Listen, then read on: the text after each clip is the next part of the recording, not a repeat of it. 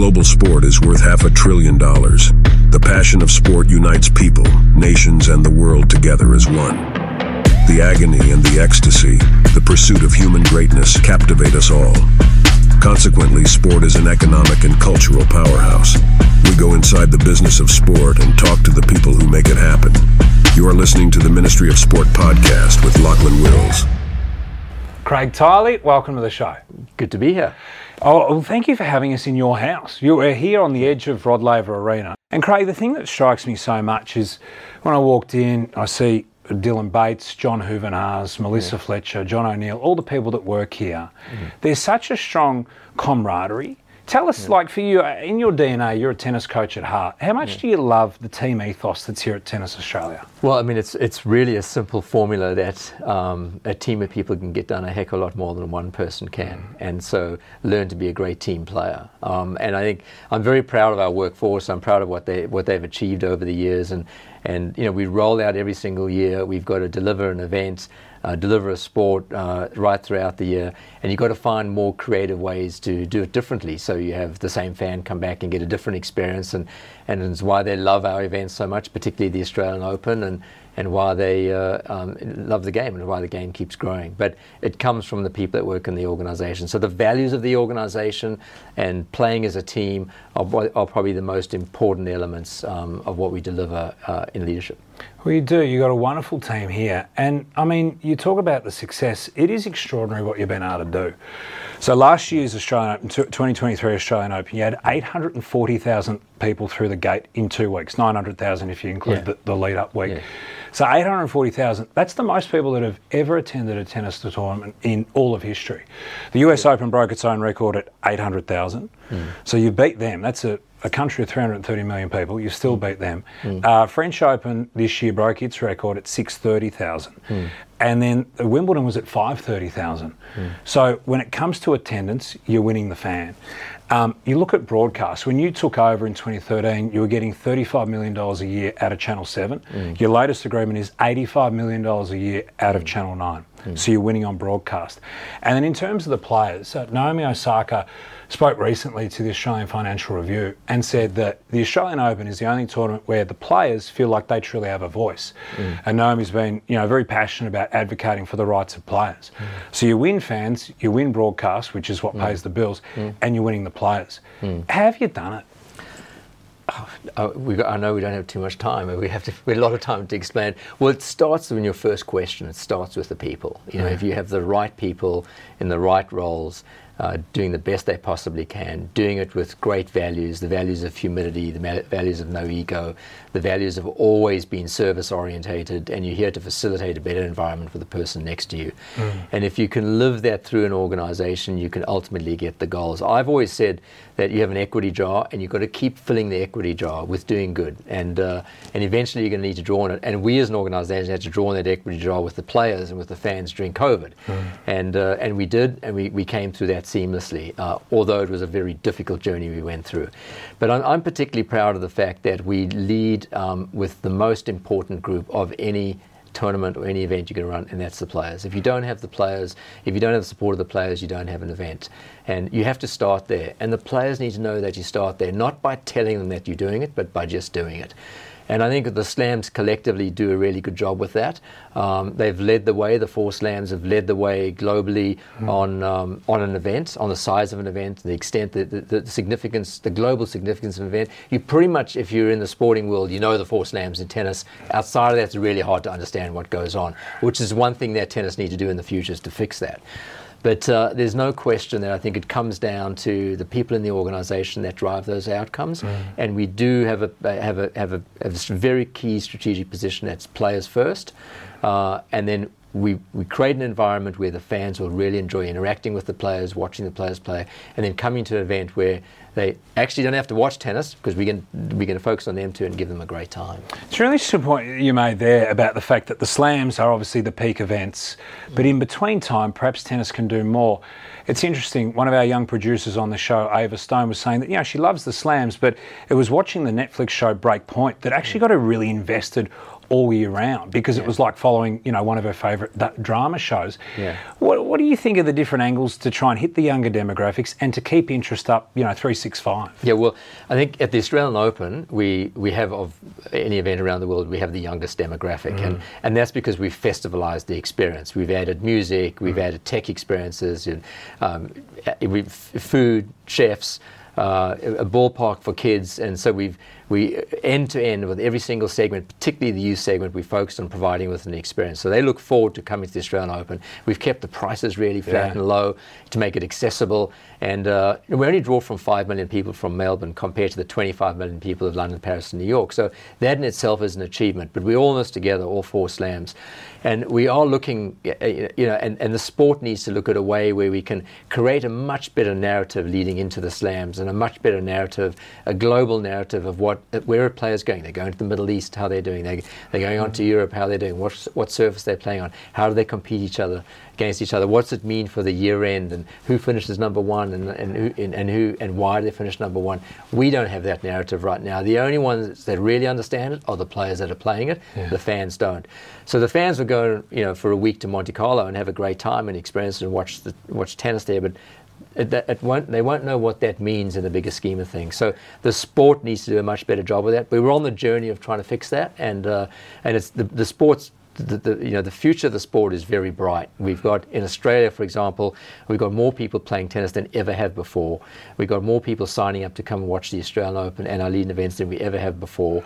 And every year we grow on that. And that doesn't happen accidentally. It happens by plan.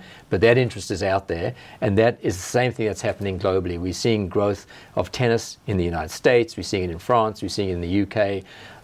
But we need to have a much stronger global narrative on the premium side of our sport.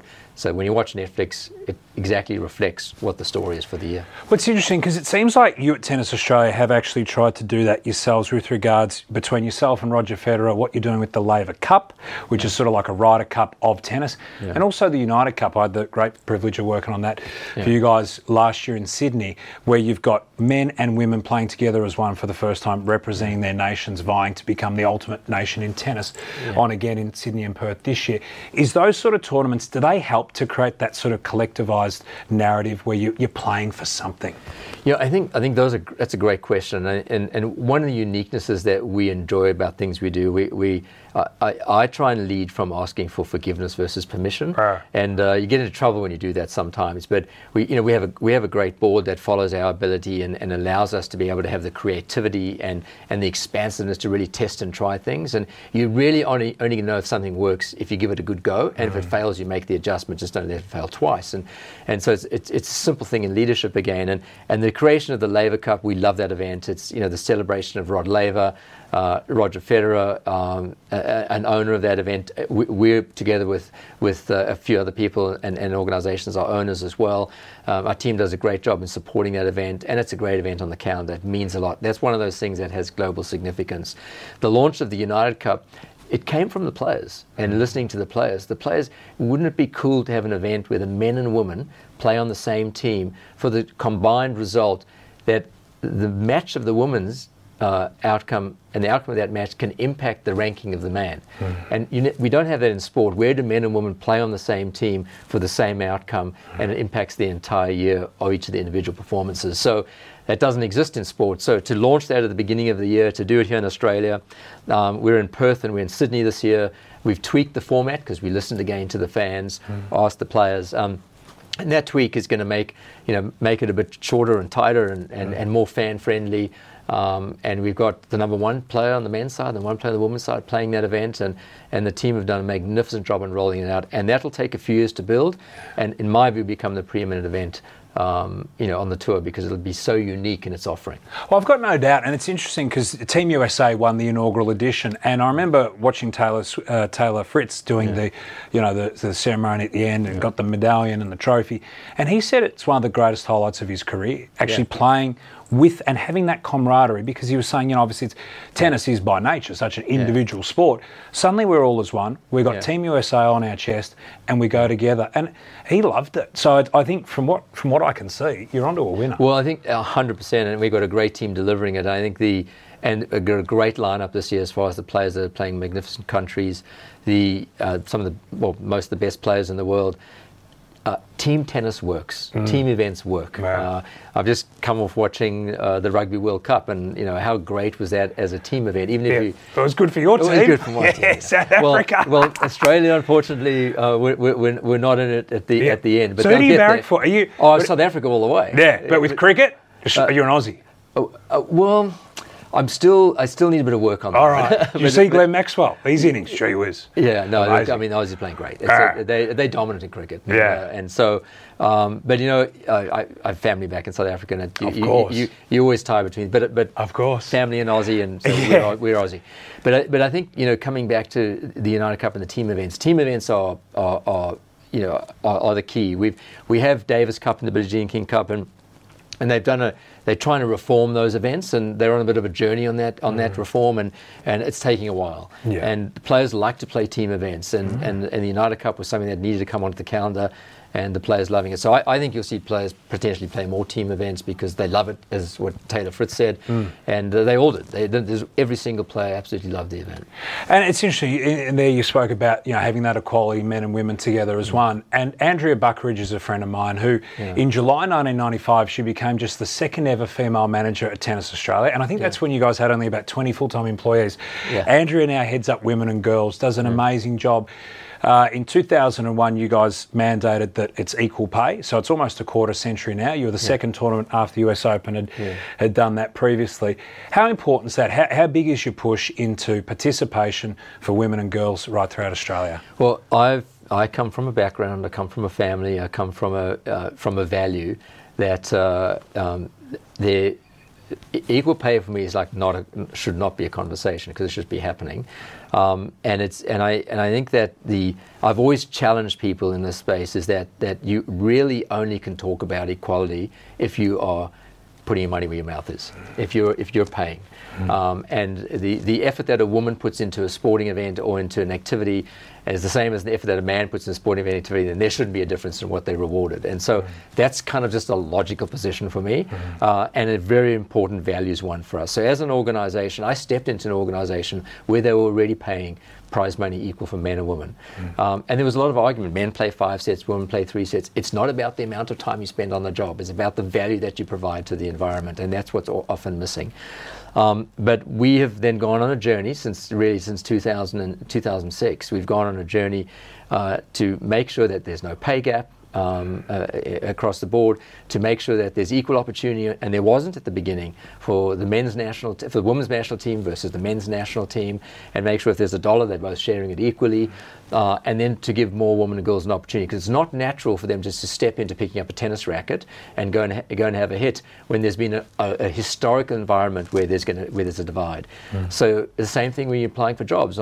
If you put a job out there, you're going to get 75% are going to be male applicants and the other 25% female applicants. So you've got to go out into the market and you've got to search, and you've got to do the work, and you've got to make sure that you have on your selection panel, you have equal representation. So for us, it is the most critical value, equality in the organization, because then that breeds, again, the right humility and the right positioning of what your values need to be to deliver the sport in a service fashion. I want to take you back to, so you grew up in Durban in South Africa, born 1962.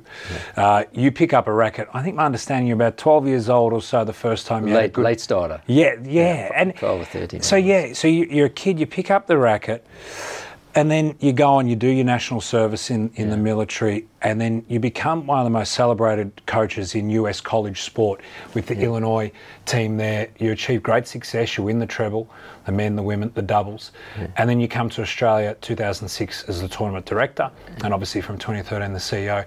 Can you tell us about, first of all, can you reflect on that moment as a 12-year-old boy picking up a racket for the first time, what that gave you, and now the journey you've been on to get to where you are now? Well, it feels like it was only 10 years ago as a 12-year-old boy. Right. So you've got to keep having the energy of youth. And you've got to always look for it if you don't have it. But yeah, I've got more opportunity to reflect than look forward, but I keep trying to, coach yourself to look forward more. Yeah. So I was lucky as a kid. I grew up in a family that provided you with opportunity, that challenged you. Had a father as an ex-professional athlete and understood what hard work was, and mother was a school teacher, taught sport at school. So we kind of grew up in a sport environment, and I had a parent that said, choose the sport that you want, and then you just go and you go for it. And we all chose different ones, all 4 kids. So, and I just fell in love with the game, and I always liked helping people. So then I matched the game with coaching, and I played a little bit, but I played to prepare myself for coaching, not played to prepare myself to be a tennis player. And I think that I look back at that journey, and I went for it. I went overseas. I didn't have a cent to my name, and you try to make it work. I was staying in train stations because I had no place to stay. So you go on that journey, but the learning you have there is unbelievable. And I think that you've always got to look for it, and you've got to look for the harder way to do it, because otherwise you choose the easier way, you don't learn as much. And so I've been lucky. I was reflecting the other day. I've actually in my life never applied for a job. So because if you just work your butt off and you seek out opportunities, they do come to you. Craig, do you ever sort of pinch yourself when you're living the life now, you're running the Australian Open? Do you sort of ever go, gee whiz? I want to be clear that the train station thing is because I didn't want to spend the money in a hostel somewhere. So I'd rather save the money for the next trip. So it was comfortable. It was very comfortable. But you're hustling like that perennially hustling. Like, do you ever get a moment you go, gee whiz, I pulled it off, I made it happen? I don't look at life that way. I don't. I get a kick out of somebody, some others and somebody else getting great success. I love the discussion around in an organisation where we try and move people around to different leadership roles because they're growing, and we watch them really improve as people and lead. So that's the part I love. I love being around people. I'm terrible by myself. I'm a disaster by myself. So I've got to be around people. I need to have the energy, draw on the energy from people.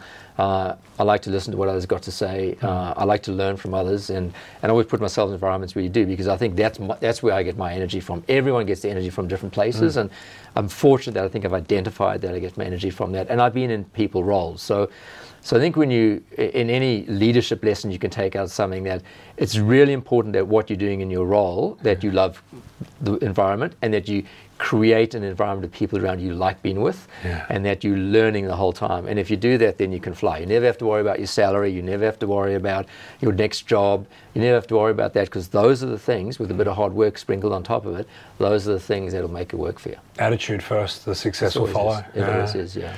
You've done that big time with the Australian Open. So what you've been able to do from a business point of view is extraordinary. So you brought the broadcast rights in-house. So broadcast used to make you 25% of your money, now it makes you a third. You've also been able to double the money you're getting out of attendance, and in terms of sponsorship merchandise, those figures have tripled in the time that you've been in charge. Tell us about that decision to take more ownership of, rather than having a third party do your sponsorship, your merchandise, your broadcast, to bring it in-house, to take that control, take the responsibility, and be able to go and deliver the way you have.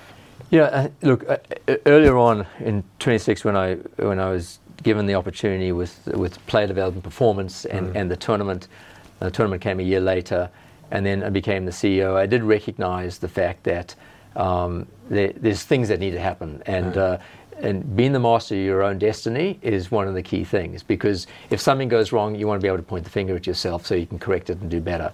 There were many things. We had exclusive arrangements with agencies that were selling our rights. We had production that was sitting on the outside. We had an international fee that was very generic, and so we wanted our brand and our message to be ours. And so we spent I hired the right people, I think, at that time, to bring it all in-house, bring in all the exclusive arrangements we had with agencies, bring it all in-house as much as you possibly can, and pretty much we brought in 100%.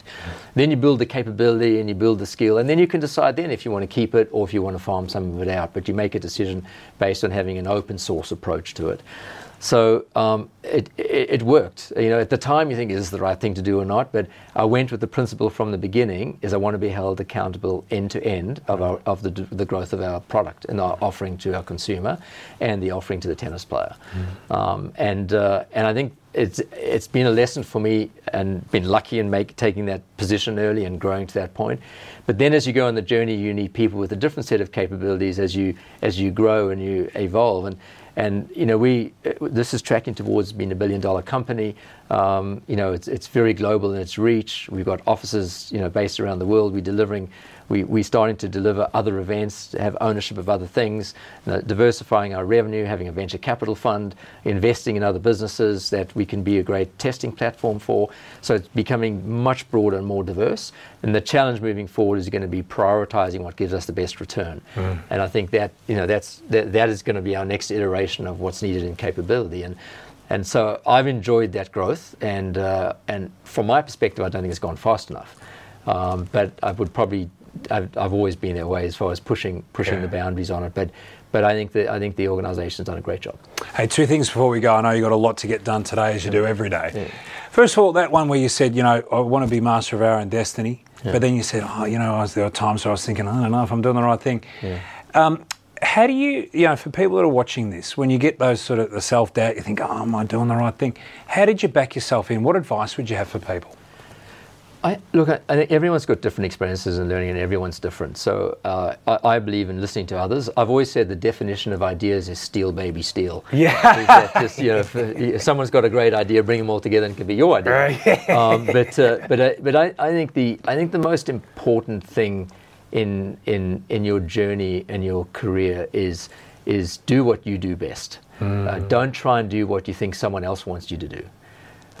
Because the moment you go on that path, you're going to start to doubt your capability and then doubt your ability to progress. And then I think just be brave. Just go for it. Because what's the worst thing that can happen is you fail. That's all right. I'll learn from it. Or you let people down. That's all right. I'll apologize and go again. Or it doesn't work out like you thought it would work out. That's all right. You've got now another path to go. So there's nothing bad that can happen. Just assure that when you go on that journey, you treat the people the same way on their way up, because you're going to meet those same people on the way down, and your life is going to be a circle. So just remember that on the journey. Yeah, it's beautiful words, actually. And I mean, the thing is, the runs are on the board for you, like what you've been able to do with that mentality. All right, before we go, last one. I know tech's a big thing for you, technology, innovation, sports tech.